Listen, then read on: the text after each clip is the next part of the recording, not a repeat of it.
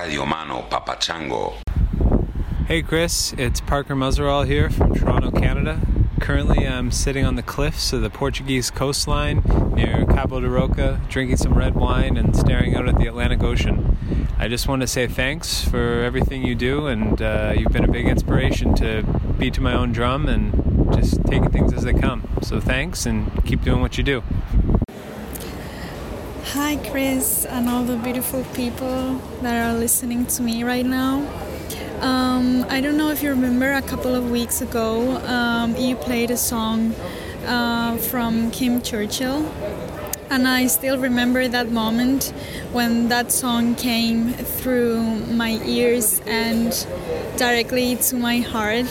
So in a kind of an impulse, I decided to book a plane and come to Berlin to see his show here in Europe. So I'm saying hi from Berlin. I flew from Spain, which is where I study psychology. So I hope you're all doing okay, and I'm sending you all my beautiful energy from here, and keep believing in life, people. Life is energy, and we must keep that going on. Lots of love. Bye.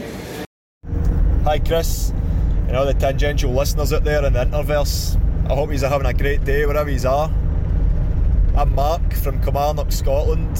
My day-to-day has consisted of picking up my wee Japanese camper van that I bought on eBay last night, jumped on a 4am flight to London this morning, and I'm currently halfway through my 400-mile drive home to get them tweaked up, a few test trips, and ready for full-time van life throughout mainland Europe.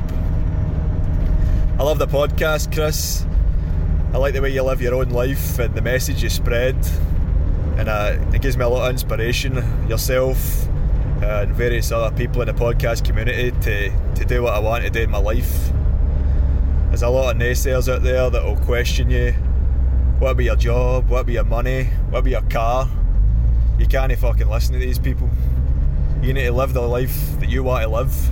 You don't need to be famous, a millionaire. You don't need to be an actor or an author. Make a plan, save up what you can, and then execute it. Hope to one day meet you in person, Chris. Grab a beer, have a convo. But until that day, keep living.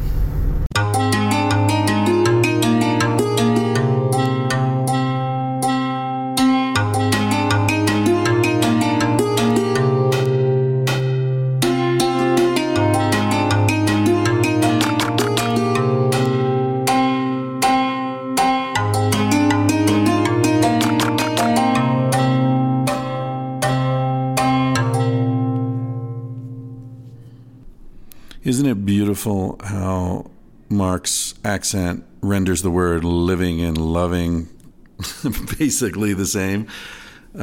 Keep loving, keep living. I don't know what he's saying, but I plan to keep doing both. So thank you. Thank you, all of you who send in these little intro clips. They're fantastic. I mean, some of these I'm playing a year after I get them, but I got a lot more than I can play unless I was just going to play 20 of them per episode or something. But keep sending them. I love them. They're fantastic. And, eventually I'll get to yours. Sometimes I play them as soon as they come in because I don't have a good Wi-Fi connection. So the only ones I have access to are the ones that are currently in my email. This is all detail you don't really give a shit about, but anyway, I'm just explaining why some of you are like, whoa, he played it a week after I sent it, and others are like waiting a year later.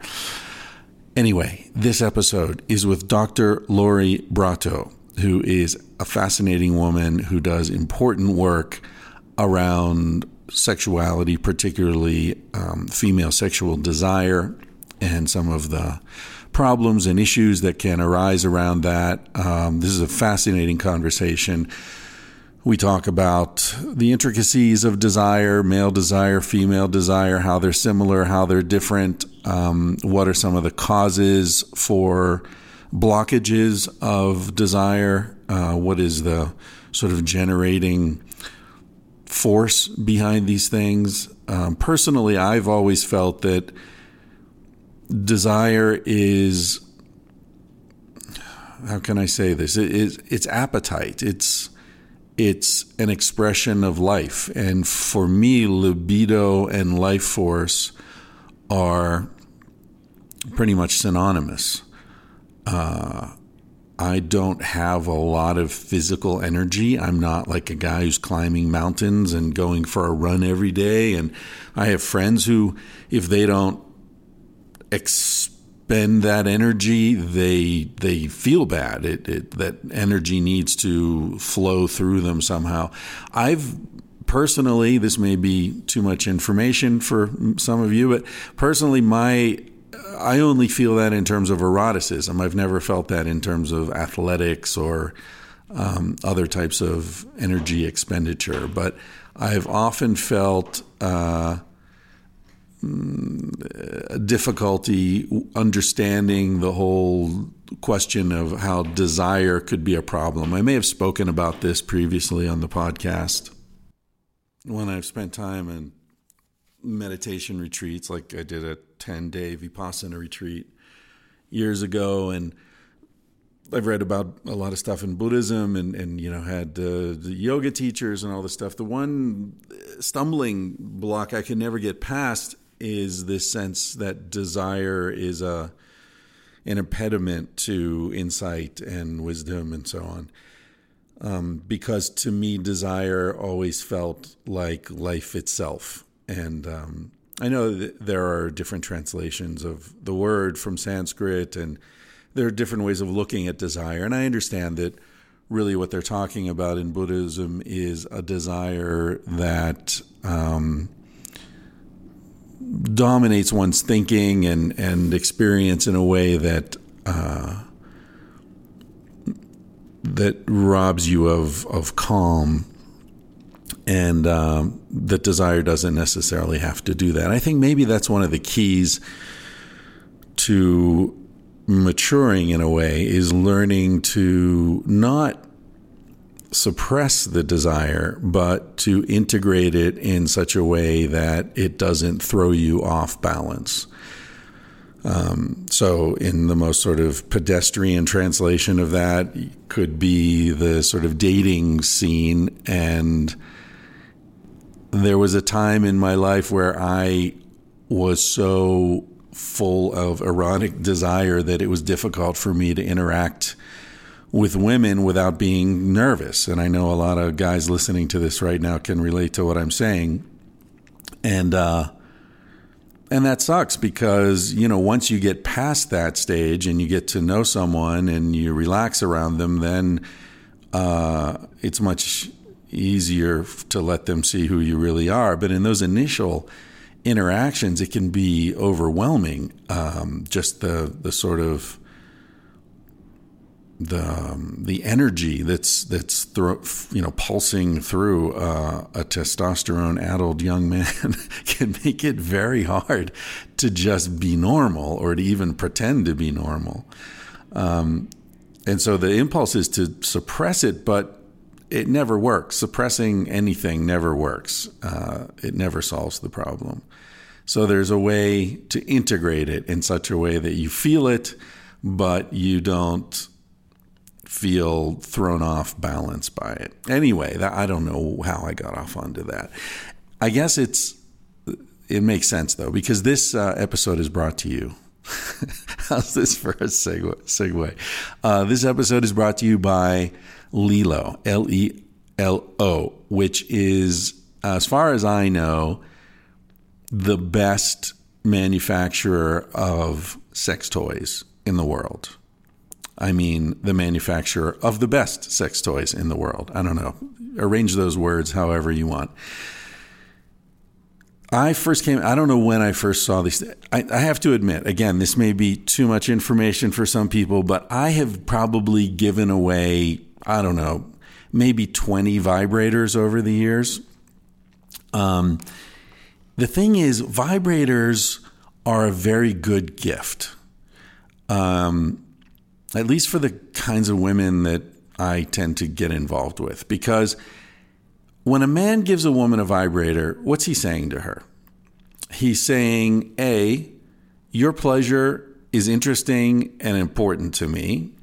B, I'm not threatened by you finding that pleasure in ways that a less secure man could see as threatening, as competitive.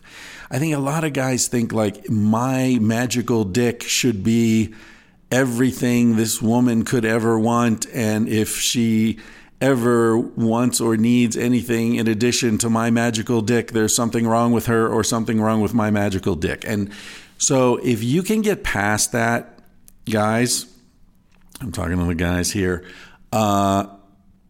that's a really good thing, because your dick isn't really all that magical. Sorry, it's just a dick like everybody else's. And there are lots of ways to find pleasure. There are lots of different types of pleasure. There are types of pleasure that can be found in conjunction with your magical dick, or instead of your magical dick, or when your magical dick isn't available. So when you give a woman a vibrator, you're saying that you're confident, you're relaxed, and there's a certain generosity and sort of openness to her experience that is a very good message to send to a woman, I believe. Women out there can tell me what you think, but it's, in my experience, it's been a very well-received gift. So the other thing is, there are areas in life where you really don't want to try to save money, and a vibrator is one of them. You don't want to give a woman one of those vibrators you buy in a shop on Times Square, or at least you used to. I don't know what's going on in Times Square now. Like hard plastic, stick of battery. No, those, nobody wants to mess with those. Lelo vibrators are really well designed. They're beautiful. They don't look like vibrators, so it's not like, a dick with a motor in it. They look like pieces of art. The material that they use, the silicone, is nice to the touch. It's not cold. It feels like skin. They've got all sorts of different designs. Beautiful. So my point is, vibrators are a really good gift. A really nice vibrator is an even better gift. And these are, as far as I know, the best vibrators anywhere. And luckily, we have a discount code, 15% off your entire order, full price item. Some of the stuff's on sale and it's already reduced 20% or whatever. I think they have sort of a rotating sale thing going on. But I would really encourage you to check them out. Dudes, if there's a woman in your life you want to impress, this is a good way to do it. Women, if you just want to get one for yourself, there's nothing wrong with some self-love. Lelo.to/Ryan. That'll get you your 15% off the entire order. I met these fine folks probably a year ago when they sponsored a talk that I gave at South by Southwest in Austin with Dr. Jana Vrangalova, who I had on the podcast as well.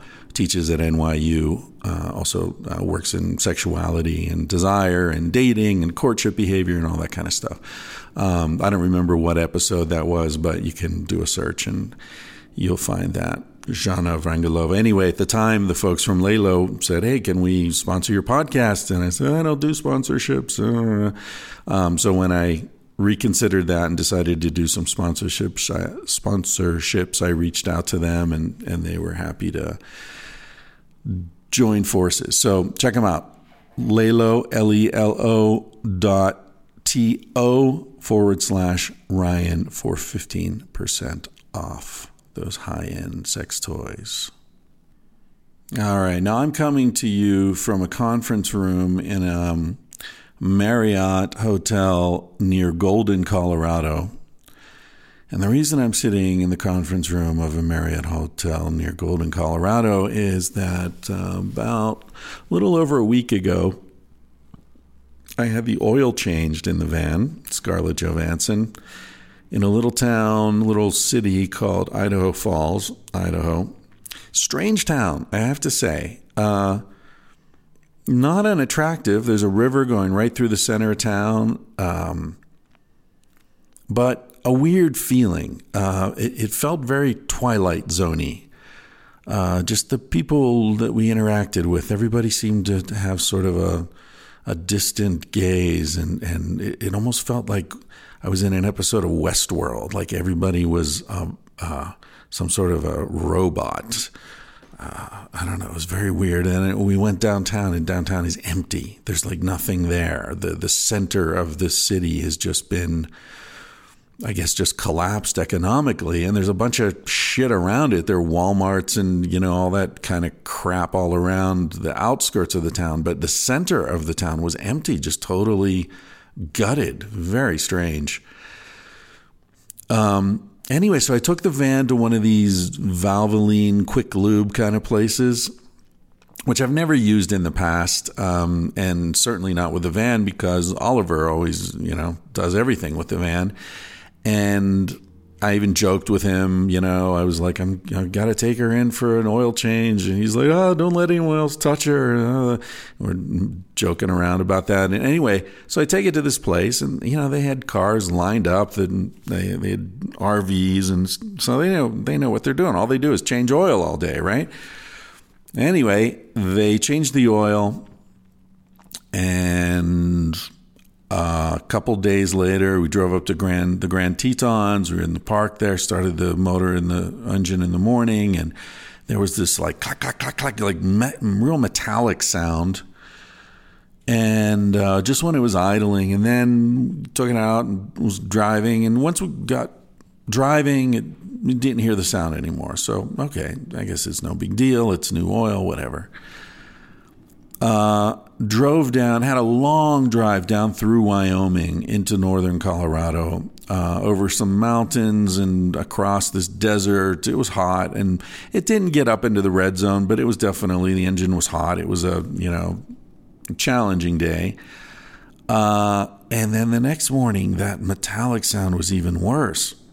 And so I contacted Oliver, and he said, yeah, it's probably no big deal, but have somebody look at it. And I did, and the guy, this was in Granby, Colorado, really nice guy, Grand County Automotive, Dave, very, very kind person. Anyway, he took the oil filter out, and there were bits of metal in the filter, which is about the worst possible thing you can see, because that means that something inside the engine has exploded or, fallen apart, and there's shards of metal floating around in your oil. So that basically meant that the engine is cooked.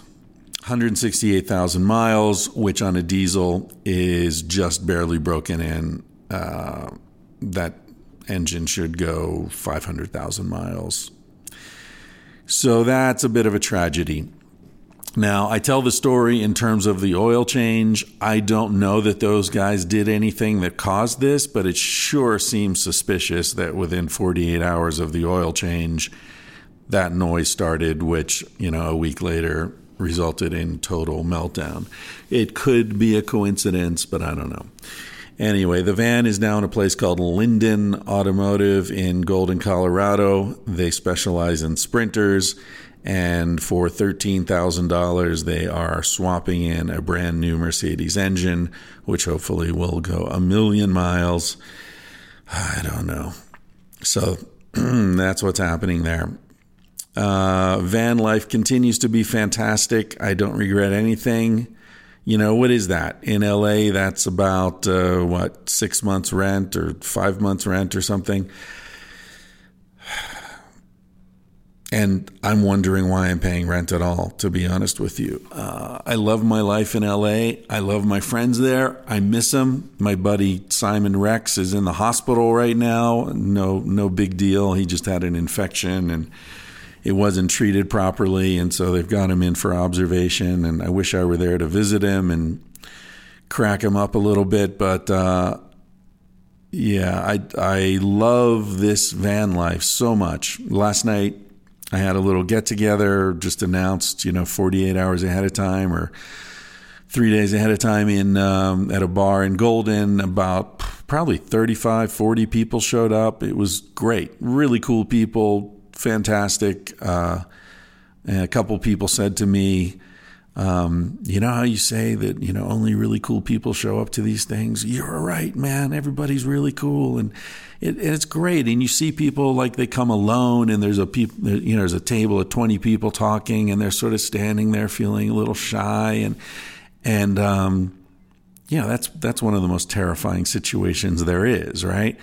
And you see people at the table, hey, are you here to see Chris? Come on over. And it's just such a welcoming, friendly vibe. It makes me fucking proud, I have to say.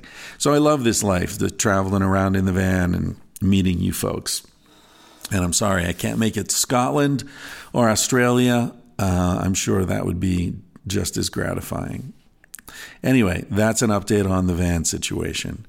One other situation I wanted to bring to your attention while I have it is Stanley Krippner, who you've heard on this podcast a few times, very good friend of mine, sort of a mentor.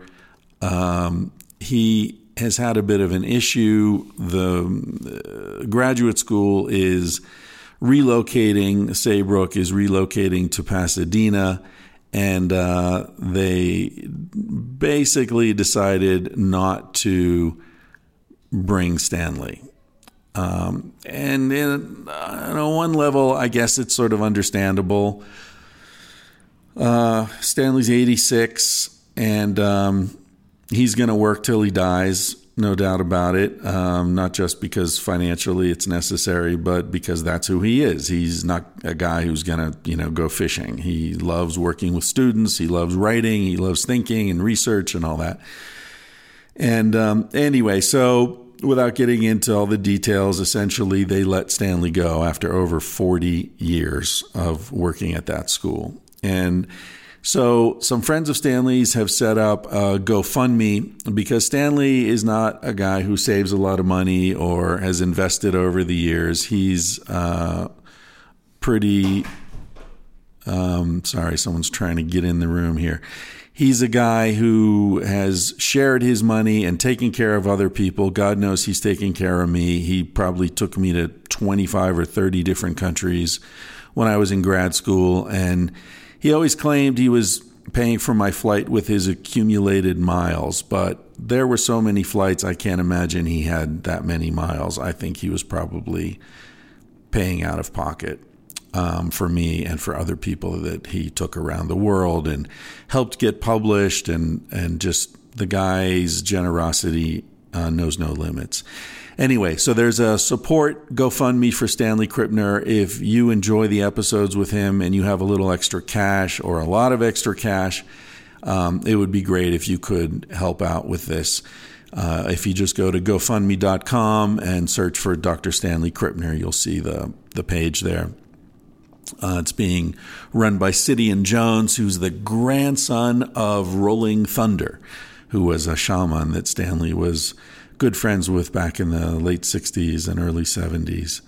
And Sidian and Stanley are great friends, and it's just, a sign of how beautiful he is that he's friends with 3 generations of people in the same family. Anyway, that's all I'm going to say about that, but really appreciate it if you can help Stanley with that GoFundMe campaign. I know Sidian well, and I can assure you personally that all the money will go to Stanley, and there won't be any hanky-panky or, administrative costs associated other than what GoFundMe takes. All right, that's more than enough from me. Sorry to be so long-winded this time. I'm going to play you out with a song by Joe Henry, who's one of my favorite singer-songwriters. I think I've played at least one other song by him in the past, Stop, which is an amazing tune. I'd love to play that again sometime. Anyway, this one's called Like She Was a Hammer. And I think it's a pretty much perfect song. There aren't a lot of perfect songs. I think this one's pretty much perfect. The music, just pick an instrument, pick the snare drum, or pick the guitar, pick the bass, pick whatever you do, just pick it and follow it through the song. There's so much style, so much sort of light touch. And if you listen to the lyrics, my God, the lyrics are just out of nowhere. They're so unexpected, so powerful. Yeah, I won't even try to repeat them right now, but I'm just going to play this song, and I hope you enjoy it. This episode is with Dr. Lori Brotto, sex researcher at the University of British Columbia. Fantastic, interesting woman. Thank you for listening to this. Hope you enjoy it.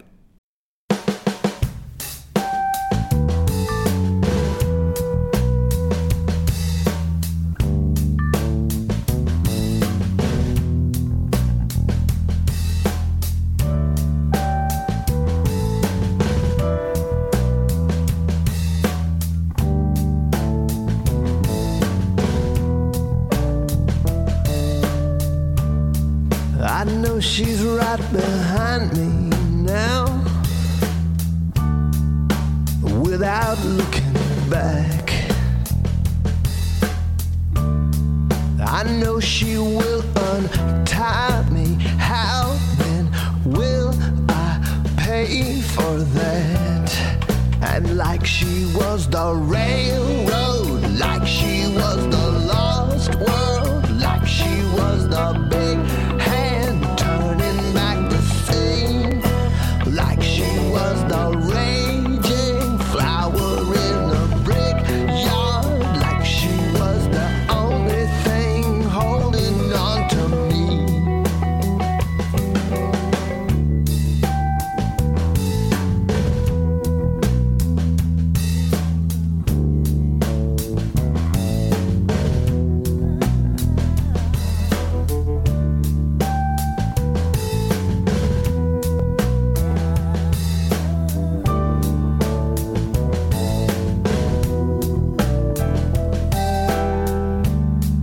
There is no revolution without boots and song. Her foot falls like a banner day, and I will sing along. Like she was the anvil, like she was the fire bell, like she was the fever I wear like a crown, like she was the bomb scare threatening with heaven, like she was the only thing holds me to the ground.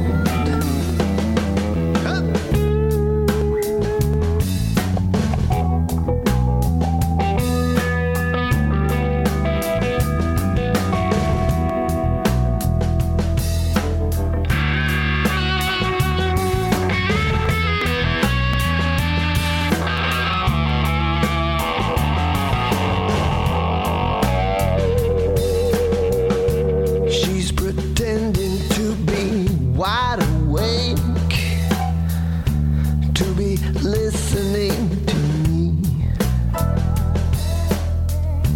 Promises a love to last, at least for now, without a moment's peace. Like she was the tightrope, like she was the last hope, like she was Roosevelt's funeral in the street, like she was the wildest voice out of the jungle, like she was the only thing calling out to me, like she was the railroad, like she was the lost world, like she was the big hand turning back the scene, like she was the raging flower in the brick yard, like she was the only thing holding on to me, like she was the only thing holding on to me, like she was the only thing holding on to me, like she was the only thing holding on to me, like she was the only thing holding on to me. All right, ladies and gentlemen, let's hope this works. We were having some technical difficulties. I'm sitting in the office of Dr. Lori Brotto at the Women's Health Center, Women's Hospital. Health Research Institute. Women's Health Research Institute at the University of British Columbia. Thank you for My doing pleasure. this. I know you're very busy. You've got conferences and students and patients. And how many different hats do you wear? Well, You're about 18. About 18. Do you have, like that. and you're also a mother, right? I've got 3 kids. 3 kids. I was at a barbecue at your house You like were 10 years ago or something. Yes, you were. I've got a teenager now. Wow. Wish me luck. Wow. Yeah. So I follow you on Twitter. And did you meet Wednesday Martin, or Yeah, I've met her a few You met times. her, yeah. Mm-hmm. So you're featured in Untrue, I believe, your research. Mm-hmm. For people who aren't familiar with your work, do you want to summarize? Can you summarize? I know it's a lot of it's sexual dysfunction. Yeah. Particularly with women, exclusively with women, or No, not exclusively with women, primarily with women.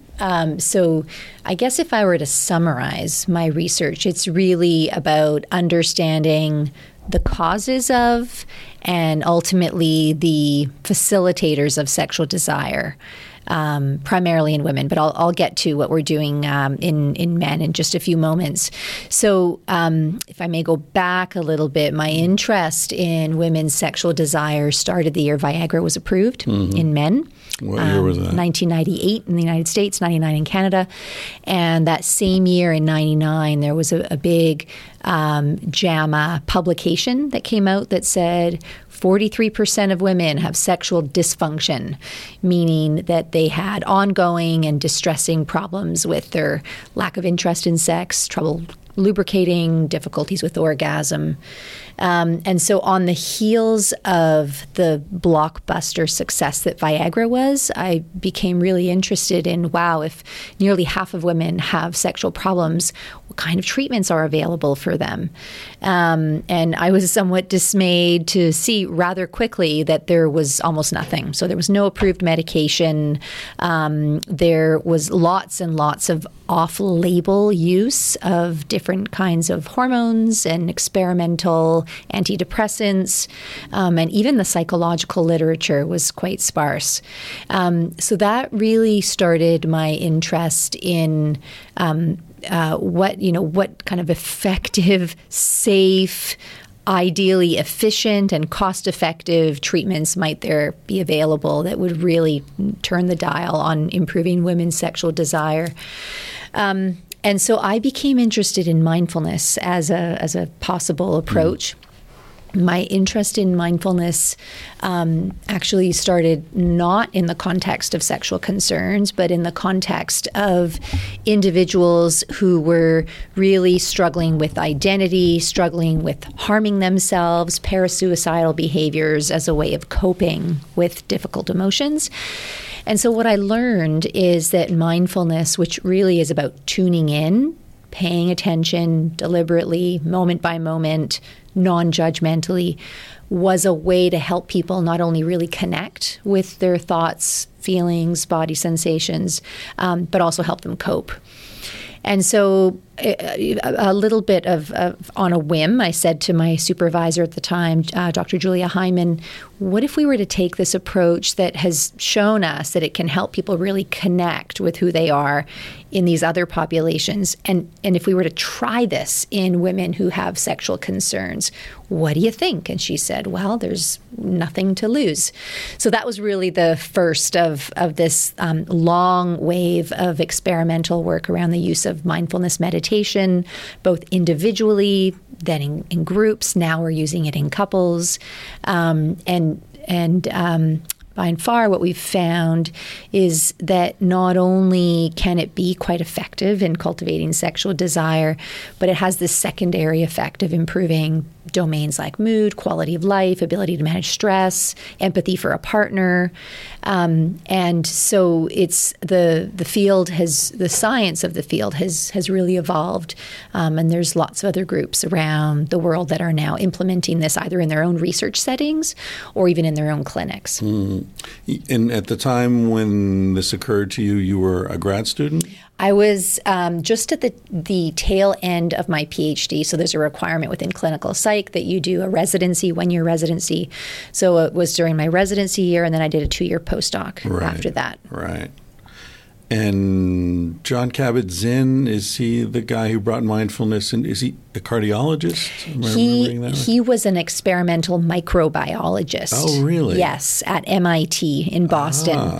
And so he was, deep into the research on microbiology at MIT. And in passing, he encountered meditation really after attending a lecture that was being conducted through a lecture series at MIT. And it was done by a Master Zen Buddhist individual. He began meditating right away and completely changed the course of his work. He left the microbiology lab and then instead went into the pain clinics. So started working with the anesthesiology doctors and said, I've learned this technique about tuning in, and I think there's something to it in helping your patients manage their pain. So give me, the patients with the worst, the most intractable pains that don't respond to anything, and let's see what happens. And so that started in about the mid-'70s. So definitely much of the kind of Western approaches to mindfulness, both the clinical practice and the research, can be credited to Jon Kabat-Zinn. Is he still alive? He is still alive. Yeah. Yeah. Yeah, I guess he's probably friends with Andy Weil. Yes. Who we were talking about a few minutes ago. Yeah. Yeah, and I've had the opportunity to meet Jon Kabat-Zinn a couple of times as well and tell him about our work. And great. Funny story is, in his, he's got lots and lots of online recordings of body scans and mindfulness of breath. And when you listen to them, and in the body scan in particular, focus on the feet, focus on the thigh, focus on the back, focus on the head. And he seems to always skip over the genitals in his recording. So I asked him about this. I cornered him at a meeting and I said, why do you always skip the genitals? And he said, well, no, I never skip the genitals in person when I'm running groups, but for all of the public recordings, he does. So after I gave him an earful and suggested that he needs to go back and include mention of the genitals in his recordings, he's actually been quite a supporter of this work, and just in seeing sort of the reach that mindfulness has spread to has been pretty impressive. Have you ever done a Vipassana retreat? I have done a Vipassana retreat. And so one of my supervisors at the University of Washington was a Vipassana practitioner and teacher. Yeah, that's a pretty intense experience. Did you do the full 10-day? No, it was just a 3-day. 3-day, yeah. Yeah. I mean, you reminded me of it when you said he skipped the genitals because, I spent 10 days. I wish I could have skipped the genitals. In my mind, this was a long time ago. I was younger and randier, I guess, but meditation for me was just like some sort of a porn festival. When my mind, when it went blank, that's sort of the default setting, I guess. I don't know. But that it's so fascinating to see where the mind goes. And when we quiet down enough to actually look inside, we can watch what the mind does. And sometimes it's fascinating. Sometimes it's scary where the mind goes. But, it's certainly no less interesting just to see where the mind goes. Yeah. Yeah, and unless you are conscious of where it goes, you can't control it, and then you have that drunken monkey syndrome happening.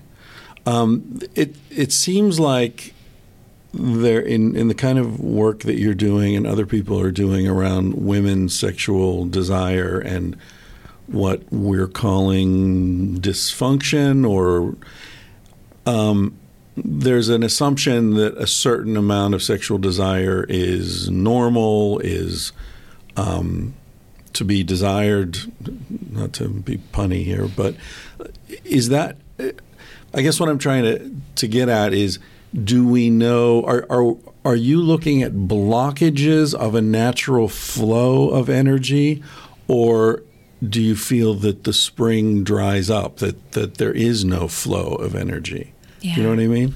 Yeah, and It takes me back to what we started talking about earlier around we still don't know what are the main causes of, let's say in the woman who says, I used to have desire and now it's gone. That's sort of most commonly what we see in the clinical setting is someone who's really mourning the change in her desire. And so, of course, one question is, well, is that kind of a normative change in desire, right? In response to being in a long-term relationship, right? And the declines in desire that happen in the context of a monogamous relationship and just aging, menopause. Could be stress-related, could be medication-related.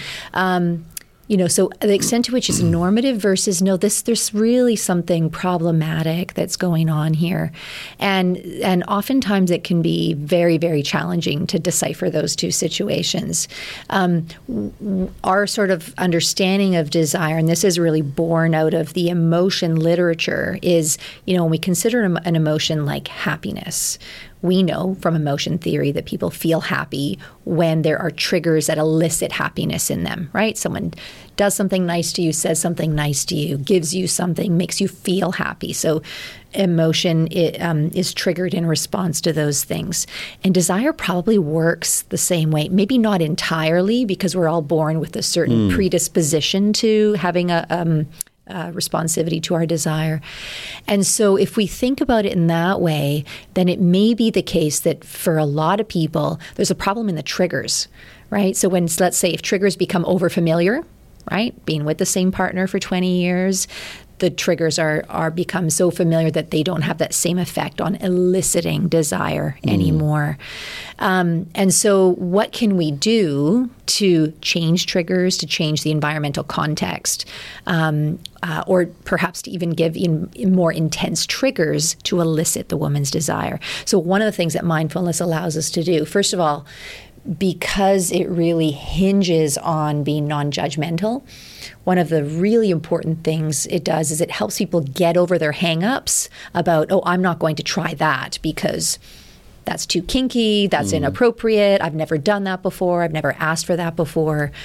So the non-judgment part allows people to be much more kind of experimental in that sense. The other thing that mindfulness does is, because it really is about paying attention, they may notice a response to a trigger that they hadn't noticed before. So let's say if it's in response to certain visual trigger, they're a certain kind of maybe it's a shirt their partner's wearing that could turn them on if they paid attention to it. So we use mindfulness in that way to intensify the effects of those triggers. It also allows them to get into tune with the things that get in the way. So smells can be really powerful. Certain sounds, even certain kinds of touches, can be very powerful obstacles to sexual desire. And so allowing the woman to say, you know what, that is actually turning me off, and then empowering her to communicate that in a healthy way to a partner or to whomever she's with. Right. What about shame? Shame must be omnipresent in blocking this flow. Yeah, a lot of women have shame. Yeah. And for a lot of them, it's unjustified shame. There are messages that they grew up with as a child. If you masturbate, you'll never find a partner, for example. Isn't all shame unjustified? Yeah, I think so. I mean, I think so. I think regret can be appropriate sometimes. Yeah. We all do things we wish we hadn't, and it's important to remember that. But to me, shame is something that a religion or an unhealthy adult infected you with before you knew what it even was. And I think so many of us in the West grow up feeling, and this is what I was trying to get at earlier, and maybe we can come back to this idea that a certain amount of desire is normative. I certainly feel that in my own case, but I'm very wary of that presumption, because it almost sounds like we're putting another thing to be ashamed of. Like, now you don't have enough sexual desire. What's wrong with you? Right. Whereas maybe some people just, I know there's a spectrum, right? people who come to you are by definition unhappy Yes. with the level of desire in their Yes. lives, right? Yes. Yeah. Yes. Yeah. So, to your point, maybe all shame is unjustified. I'd probably go out on a limb and totally agree with you on that. Just thinking about where I've seen shame in my own life, in my relationships, my friends, and certainly in the women and the people I see. And, so mindfulness, there's a really interesting practice called mindfulness of thoughts. And in mindfulness of thoughts, what you do is when you have thoughts, rather than getting wrapped up in the content of them, so the shame thought might be, you were a bad person and you need to pay the price for that. Rather than getting wrapped up in the source of that and the outcome of that and what I need to do to repent, etc., you just recognize it as an unhelpful thought.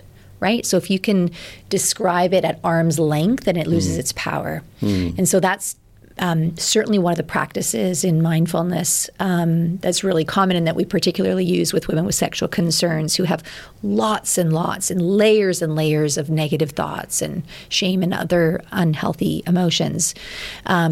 So, I would say that if it's not shame, it's some other type of negative emotion that they carry with them into the sexual context. And in most cases, it's totally misplaced. Yeah. It has no right being there.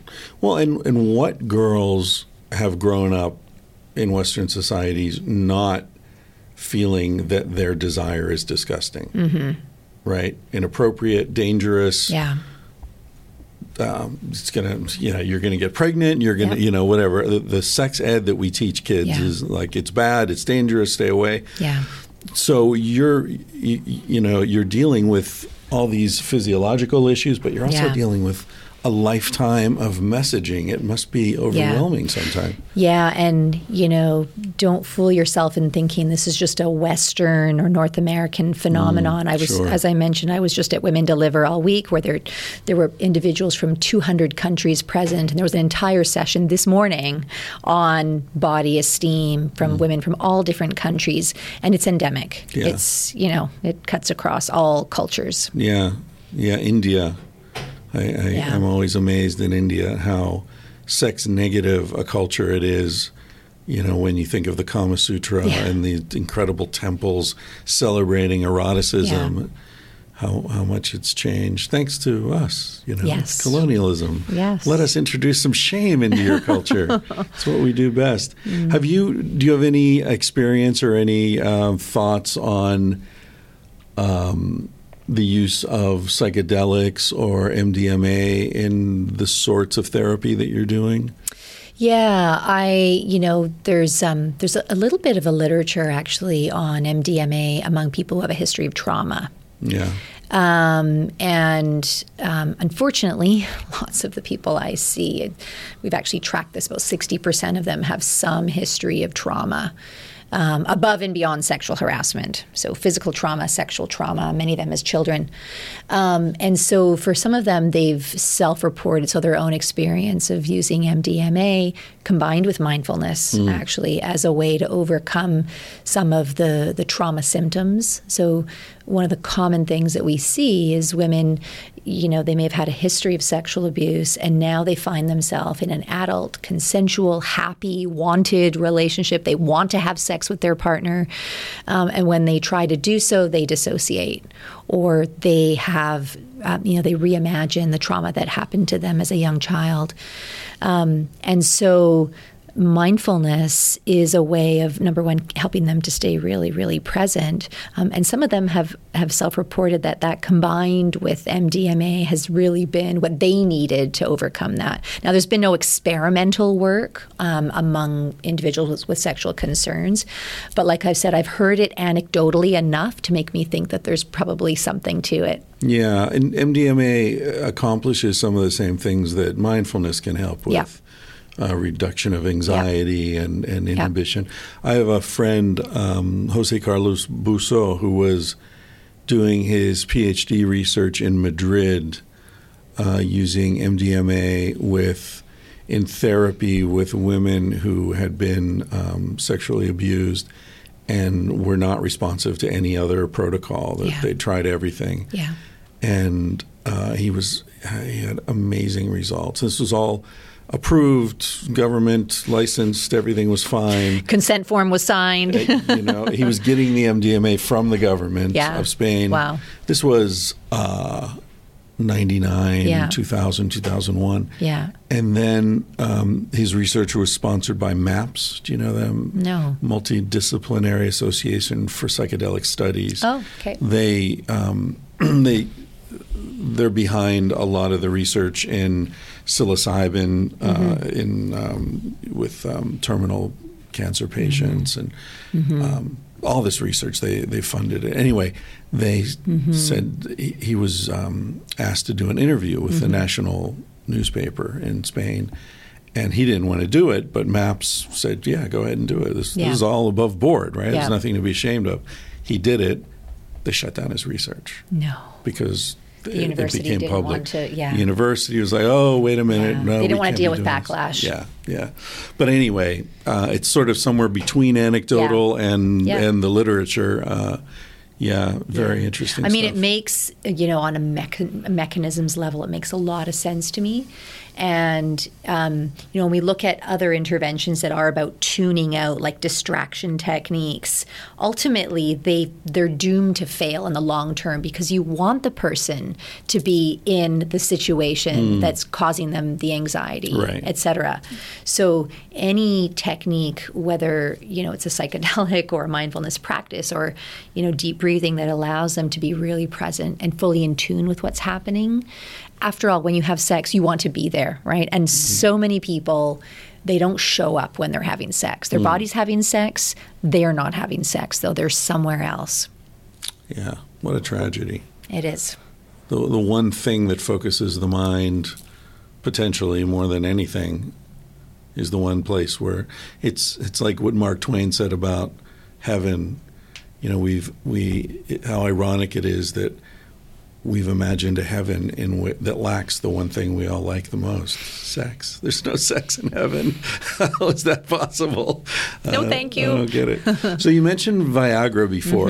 I've always wondered, does Viagra increase desire or does it just create erections? No. And so, unfortunately, on the heels of Viagra being approved in men, and there's been this 20-year race to find, quote, the female Viagra as the treatment for women's low desire. It's completely wrong. The only thing Viagra does is it acts on the body. It acts peripherally, not in the brain. Right. And it stimulates blood flow. Right. So in the same way that it blocks a chemical pathway that stops erection in men. So basically what that means is that men still need to have desire.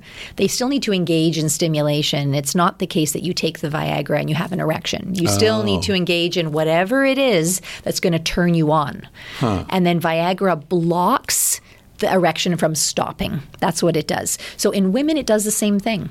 It doesn't travel to the brain. It doesn't make you fantasize more. It doesn't make you any more turned on to your partner or like your partner. It stimulates blood flow into the clitoris, and that's all that it does. Now, would the increased blood flow then make the clitoris more sensitive, which then could lead to more attention? Yep. And then more fantasy, et cetera, et cetera. It certainly can. And, there have been many, many, many studies now looking at Viagra in different populations of women. Most of them had failed, but there are a couple that have actually been positive. So one of them has been in women with spinal cord injury and MS that have reduced sensitivity to the genitals. So that's the population that it makes sense that Viagra might help them, right? So by stimulating blood flow and therefore increasing sensitivity, they tune into it more. And then perhaps a side effect of that is, wow, I feel physically aroused. Now I'm turned on. Right. But that's not the vast majority of complaints that we see from women. Most women, it's, I don't like sex anymore, or I don't want to be touched anymore, or I never think about it anymore. Right. It's not about the body. No. Yeah. So can we talk about the differences between male and female desire? You're probably the most expert person I've had on to talk about female desire. My understanding is that female desire is much more reactive So it's more contextual. Is that accurate? Yeah. So, first of all, there are a lot of similarities between men and women. There are some notable differences, and that is one. So first of all, probably owing to the fact that men have 10 times the level of testosterone that women have.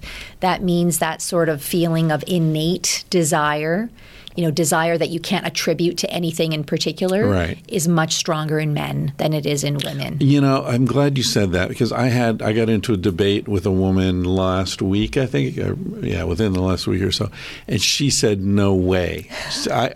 I'm very, there are very few things that I would say categorically, men are different from women. Right. But I said, you don't know what it's like to be a 15-year-old boy. Yeah. You're intoxicated. Yeah. And she's like, you know what? Like, you can't imagine how hungry for dick I get. And I was like, all right, I can't. But looking at the evidence. Yeah. So, of course, there's a bell-shaped curve. And she's probably on the far right side. I guess so, right? Yeah. So in terms of, women's levels of testosterone, we are on a bell-shaped curve. There's also a bell-shaped curve in terms of how responsive we are to triggers, right? So perhaps for her, it takes fewer kinds of triggers to turn her on. Whereas for a lot of women, they need several potent triggers, right? So it's the right environment, it's the right smell, it's the right touch, it's the right frame of mind, feeling safe, making sure the door is locked, making sure the lights are just right in order for her to respond to touch in that situation. Do you think that level of sort of need for everything to be exactly right, do you think that that's something innate to women's sexuality, or do you think that that's what's required for someone who's got some hang-ups and some neuroses around sexuality to finally be relaxed enough to get into it? I think it's the former. And really? Definitely not the latter. And yes, there are some people that the sun and the moon and the stars need to be aligned perfectly, but that's not what I'm talking about here. I'm talking about ensuring that the triggers are appropriate, ensuring that there are triggers to begin with, and that barriers are either eliminated altogether. Right? So things like medications that can get in the way, fatigue, being distracted. The kids are asleep. Exactly. Nobody's going to barge in. All those things. Right. So that's not about being needy. That's about desire being largely responsive in women. And so in response to your first question, the combination of men having kind of a higher biological set point, if you will, owing in large part to testosterone, and women not having that, combined with the desire being more responsive in women, then we do have these differences between men and women. Some of the data tell us, though, that as men age, their desire looks more female-like. Yeah. Right? And then, of course, there are lots of exceptions where women's desire looks more male-like. With age as well? Because the testosterone to progesterone ratios are changing? So in some women, because what happens with menopause is you have this sharp drop in estrogen, but not in testosterone. Right. And you have the adrenal glands that are producing DHEA. And they don't really change in their level of producing DHEA. And DHEA has also been linked to levels to sexual desire. We've published in the area, others have as well. And so for some women, there's a period of time after the menopause where they actually have an increase in desire because of the predominance of their DHEA levels. So it's really tricky because at the same time, you have these hormonal changes, you have a change in a woman's body image. Right? So with estrogen going down, she's more likely to have pain with penetration. She's more likely to have dryness. Right. Her skin is likely to change, the kind of, laxity of her skin, and muscular status of her body, all of which can directly impact her self-esteem and therefore her desire. Right. So lots of different things are happening at the same time. It's hard to say it's just one thing. Sure. Yeah. Everything's so multifactorial. Yeah. What... You're continuing along this line of female desire, do you ever teach? Have you ever taught sex ed? Yeah. Yeah? To what age groups? So currently I teach it at my kids' elementary school. Oh, great. But I take it off-site. We actually do it in someone's house so that it's a lot more comfortable. Right. And that's always really fun because I do very little teaching and I do more kind of correcting and redirecting. So I always open it with asking the kids, tell me what you know about. How old are they? So they're 4th to 6th grade, so between 9 and 11. Oh, most of them. Good age. Yeah. And what have you learned doing that? I've learned that, kids are really curious and they know a lot more than we think that they know. But at the same time, they're prone to myths as well, and especially if they grow up in a household. And you can always tell when they come from a household where, there's sort of oppressive views around sexuality and pregnancy and menstruation, et cetera. So, I sometimes worry about when I ask, does anyone know what a period is? And the kids that don't put their hands up. Right? Because if they're not learning about periods, they most definitely are not learning about sex and pleasure as well. You teach the boys and the girls together? No, I do it separately. Separate them. Yeah. And that's based on the kids' choice because I've offered would you like to do this with the boys in the class or separate, and they always say separately. Yeah. It also allows, I think, I was going to say the girls, but it's really both groups to ask, those needling questions that they'd be less likely to do when the other genders are in the room. Lots more laughing. Lots more laughing. We get glasses of water out, and I give all the girls a tampon, 9-year-old girls, and I ask them to open it up and put it in the glass of water, and then they watch them open up, and it's like, they have a lot of fun with that.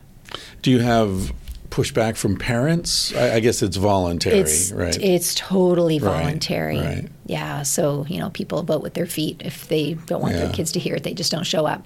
Do you approach it from the perspective of, this is like a taboo to even say, I think, but that kids are sexual beings? Yeah. Or do you believe that sexuality is something that blossoms at 14 or 15? Yeah. I really believe that we're all innately sexual.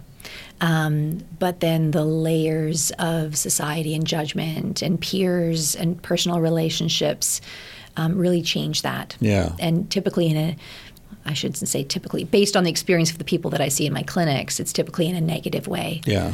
Right? Especially around body image and girls being labeled so often and so early and increasingly younger and younger thanks to social media and selfies. Yeah. And also hormonal stuff in the food. They're starting to menstruate at 8 years of age now. And they're not ready developmentally. They're not ready. And it's totally not a natural progression. Yeah. Yeah, when you think of, I think of my own boys, at the age of 2 years old being in the bath, and lying in the bathtub, spread legs with the water on their penis and loving it and loving life. And in that moment, me saying to them, I know it feels good. I'm going to step outside, and thinking about parents that would be horrified in that situation. Yeah. That really kind of setting the stage for a lifetime of shame. Yeah, a mother walks in and screams, "What are you doing?" Yeah. Oh, my God. Yeah. Well, it makes me think about the research showing that in many cases, if not most, a lot of the trauma from sexual abuse of an adult to a child, when there is an actual physiological trauma, happens around the response of the adults. Yeah. Are you familiar with that research? You know what I'm talking about? Mm-hmm. Again, this is hard to talk about. People who want to be offended are going to be offended by what I'm saying. But the research shows that if the parent, if Uncle Charlie touches a little boy in a way that isn't cool, and the boy says something, and the parents say, "Well, stay away from Uncle Charlie," and he's a little strange, and as opposed to calling the police. Yeah. The child's experience of trauma will be much, much greater when you call the police and freak out. Yeah. And I'm not saying it's inappropriate necessarily to involve the police. I'm saying that the response of the adults. Have you ever heard of there's a paper by an anthropologist who was in Papua New Guinea I think she's Australian. The paper's called "It's Only a Penis." Oh no, I haven't. I'll send you a copy. It's wow. It's really interesting. I think she wrote it in the 70s, maybe early 80s. And she recounts a situation where she was living with these people in the mountains in Papua New Guinea, and she was awakened to the sound of ruckus and like a woman screaming, and then the man fell out the window of the hut that she was in. And anyway, in the morning, she went out, and the women were doing the wash in the river, and they were all laughing, and some of them were mimicking this man just stumbling around with his pants around his ankles. And she listened for a while, and she understood that this man had snuck in through the window of a woman's hut and crawled into bed with her. And she woke up and smacked him in the head with something, and he jumped up, and then the mosquito net got caught, and he fell out the window, and they were all laughing. And she said, "Why are you laughing? Like, he wanted to rape you." But there was no word for rape in the language. So she just said he wanted to put his penis in you. And the women all looked at her and said, "It's just a penis." Wow. And so so she was offended in a way on behalf of other women who had been raped. Yeah. But then it led her down this path of thinking, wait a minute, why do we empower the penis to destroy our lives? In a way, they're more empowered as women by saying it's just a penis. How could that be a big deal? Wow. Yeah. What a powerful message. So how do we integrate that into kind of contemporary society today? Yeah, without blaming victims, without blaming anyone. And without diminishing the very, very frequently occurring cases of abuse and harassment as well. Right. Exactly. It's strange how the ways in which we define things can kind of create the experiences. Yeah, and if we bring this back to sexuality, the number of people, if they have a bad sexual encounter, that they kind of encode that and they believe, oh my gosh, my sex life is taking a downturn now because I've had this bad sexual encounter, as opposed to, you know what, some are going to be bad, some are going to be toe curling fantastic, and a whole lot of it is going to be just good enough. And so let's sort of get over the times where it is bad and, get back on the horse, so to speak. Well, yeah, I mean, it's like you go to a restaurant and you have a bad meal. You're not going to give up on restaurants for the rest of your life. Yeah. I think about that, in the Aziz Ansari situation. I don't know if you remember. Oh, yeah. I mean, that, to my way of thinking, that was just a bad date. Yeah. And somehow it turned into a crime and a career-threatening disaster. Are you cautious about commenting on the whole Me Too situation, or where are you on that? Yeah, I am cautious. I think there have been too many genuine and horrific cases. And I applaud the Me Too movement for giving women a space and the safety to come forward. At the same time, it does concern me a little bit that, are there some disingenuous cases of Me Too or not? So first and foremost, I do believe in believing people. That's not just women. That's anyone who's had a history of sexualized violence. But we just need to be very careful around what are we talking about, because even the definition of harassment or violence can mean different things to different people. Yeah. Yeah. And sometimes we define things against our own interests. You know what I mean? It's so hard to talk about that kind of stuff. Yeah. Where do you think, it seems from my perspective that sexuality is changing, at least our shame around it, our openness to discussing it. Far more women are involved in the scientific side and the clinical side than 20 or 30 years ago. And openness to LGBTQ issues is exploding. Relationship styles much more flexible, and Where do you see things going? Do you feel that we're in a good moment sexually, that things are moving in the right direction? I don't think we're in a good moment. I do think that a lot of progress has been made. So, for example, even at our scientific conferences, where I'm seeing researchers really make efforts to be much more inclusive than they had in the past. So, for example, if they do a study and they had only 5% of their participants who were non-binary, they would just exclude them in the past. And now there's a real effort to recognize the voices of everyone. And I think that's really positive. Even if in one study the sample size of non-binary folks is very small, across multiple studies, the story starts to emerge. So I think that's really positive. I think seeing much more research trying to understand sexuality and the nuances of sexuality and the ways to cultivate it has also been really, really good. We're a long way off from being anywhere near satisfying. I mean, we have high rates of sexual problems. The big British Natsal survey, is telling us that lots and lots of young people are struggling with sexual concerns. There's, of course, the Twenge data showing that people are having sex on average 7 fewer times per year now than they were 20 years ago. Maybe that's a good thing. Maybe it's because they're having more empowered sex, and so they're saying no to sex they don't want. But there's probably also another interpretation, and that is that people are struggling in their sexuality. They're struggling to find partners because so much of it is online. The sort of courting process of meeting someone and being attracted to them and going up to them is getting lost.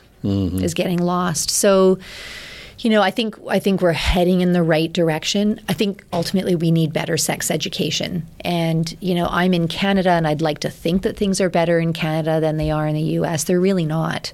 We have some provinces where sex education is satisfactory, and then we have provinces like Ontario, which, with the new premier, who's Trump's younger brother, he's not really Trump's younger brother, but he could be, has reverted the sex education curriculum back to a 1950s model. Really? So there's no discussion of genitals, there's no discussion of pleasure, there's not even discussions about consent. It really is like a prehistoric model. Where do you think that comes from, that impulse, that anti-abortion, anti-sex ed? Yeah. I mean, this book I just finished writing, there's a section comparing Dutch sex ed to U.S. Yeah.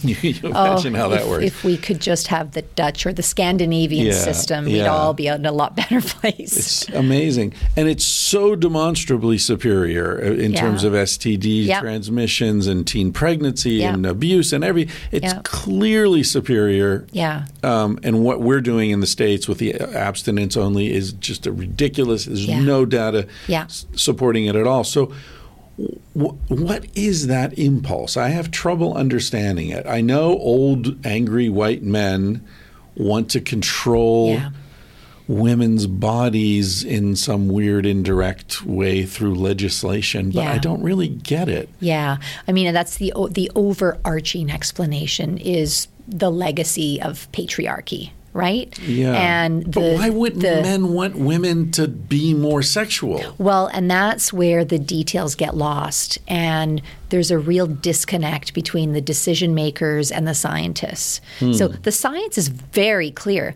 When you put condom machines in school, you reduce unwanted pregnancies. There's no impact on making young people be more sexually active. Right. The HPV vaccine does not make people promiscuous, right? In fact, it's related to better conversations around consent, more agency, et cetera, et cetera. So there's a real disconnect in the abundant available data and the decision makers who are legislating sex education or removing sex education programs. And it probably extends beyond sexuality. I think we see it in other, it's like folks who ignore climate change. It's not a thing. Well, look at the data. The data are pretty compelling that it is that we have, reason to be concerned about climate change. But wouldn't you think that heterosexual men would support legislation that would allow women to be more sexually free. See, that's what I don't understand. Yeah. I mean, there are all these horny guys Yeah. running around, going to prostitutes and, jerking off in closets and harassing children and all this because they can't just sort of find an outlet. And yet they're supporting policies that shut down that availability. I just don't understand. So maybe someone needs to make that link for them, that by having safe and accessible abortion, by having contraceptive free and universally available, they will benefit, right? So that's the story that has to be told, and someone, articulate and smart enough can convince them to do that. But maybe that's ultimately what is needed. Maybe they're too old and angry now. They're not going to. I mean, when I give talks to young people, especially young men, I always try to end with that point. Yeah. Like, guys, you want women to be more sexual. Yeah. You need to make them feel safe and respected, and it's in your interest. That's right. Yeah. Male bonobos are really happy. Yes, they are. They're like your sons in the bathtub. They're the happiest, right? They are the happiest. They're the lowest stress, totally happy. Everyone's getting laid. What's the problem? If we all could be like bonobos. Well, we can. I mean, your sons in the bathtub sounded pretty bonobo. Yeah, they are. Loving life. What kind of advice would you give young men listening? A lot of people listening to this podcast, at least I imagine, are young guys. And as you said, a lot of them are having trouble approaching women because you don't learn that. And maybe there aren't older men in their lives who are sort of modeling that behavior for them. What do you say to, a 20-year-old guy who's having trouble meeting women and nervous around sexuality? Yeah.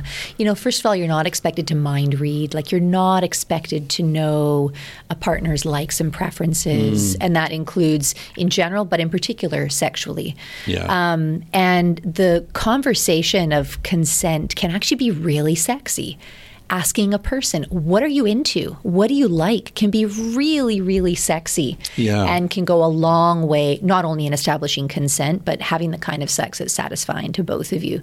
And so for the person who's on the receiving end, whether it's a girl or a woman or whomever, that's what they want. They want to have these conversations. The data tell us that they spend more time having sex than they do talking about sex. And so we need to be showing up for sex through mindfulness. We need to be talking about it if we're going to be doing it. So I really want to normalize, and encourage the conversation, right? And not being afraid. So set anxiety aside. Just say, anxiety is this thing. I carry it with me. Don't let it stop you. And I think that the romantic part of me says, I think we've really lost just the whole art of courtship and conversation and attraction and talking to one another, that there seems to be so much pressure to rush to sex right away. Yeah. And people may not even be wanting to do that. Even the guys aren't really wanting to do that. But I think there are these expectations. I think what you said is so important. A lot of young men, and I was the same way, they act, how do I say this? You're supposed to know what she wants. Yeah. And so by asking her what she wants, you think you look stupid or like you're inexperienced or whatever.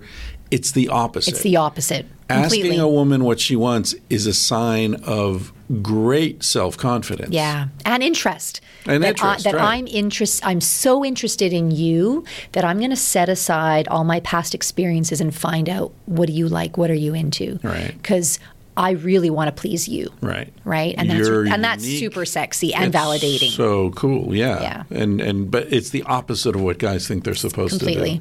Yeah. Well, there you have it, gentlemen.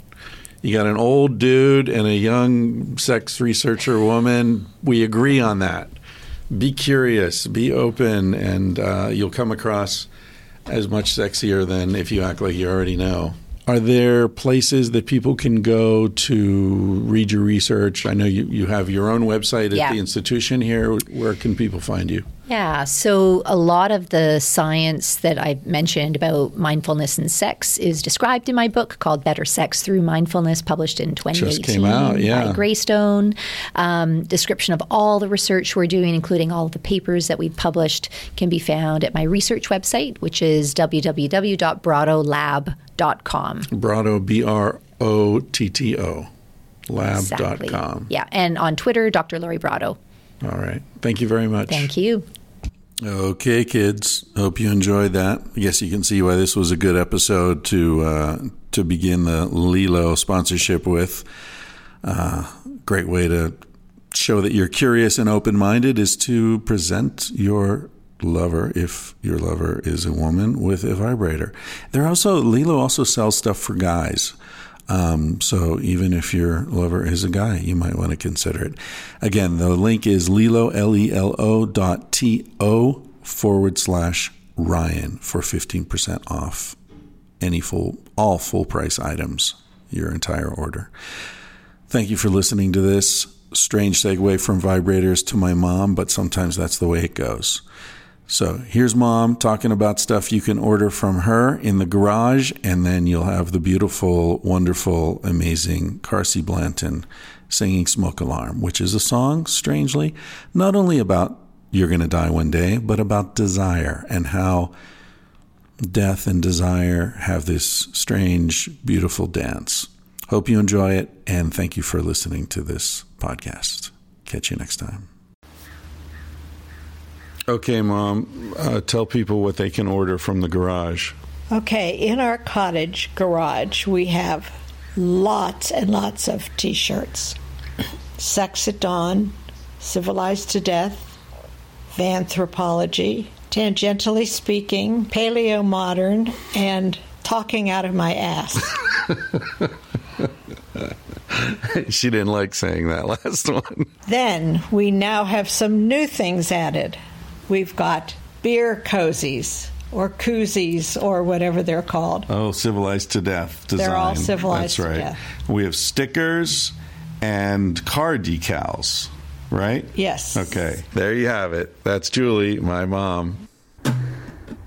He said, baby, what's a big deal? Feel what you want to feel. Say what you want to say. You're gonna die one day. For example, I could kiss you just because I want to. What's the difference if you turn away? I'm gonna die one day. Why do you waste your time thinking about your reputation? Trying to meet an expectation, wondering what they're gonna say.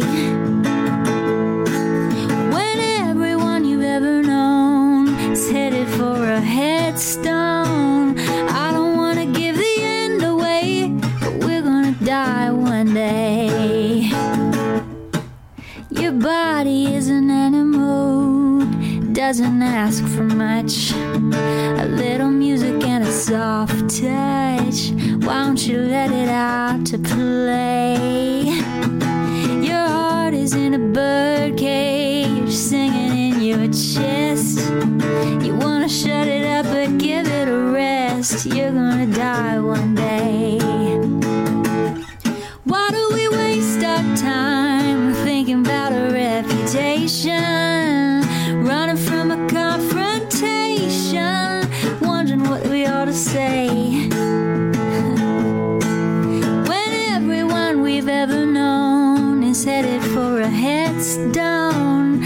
I don't wanna give the end away, but we're gonna die one day. We're gonna die one day. We're gonna die one day. So baby, what's a big deal? If you wanna be free, say what you wanna feel.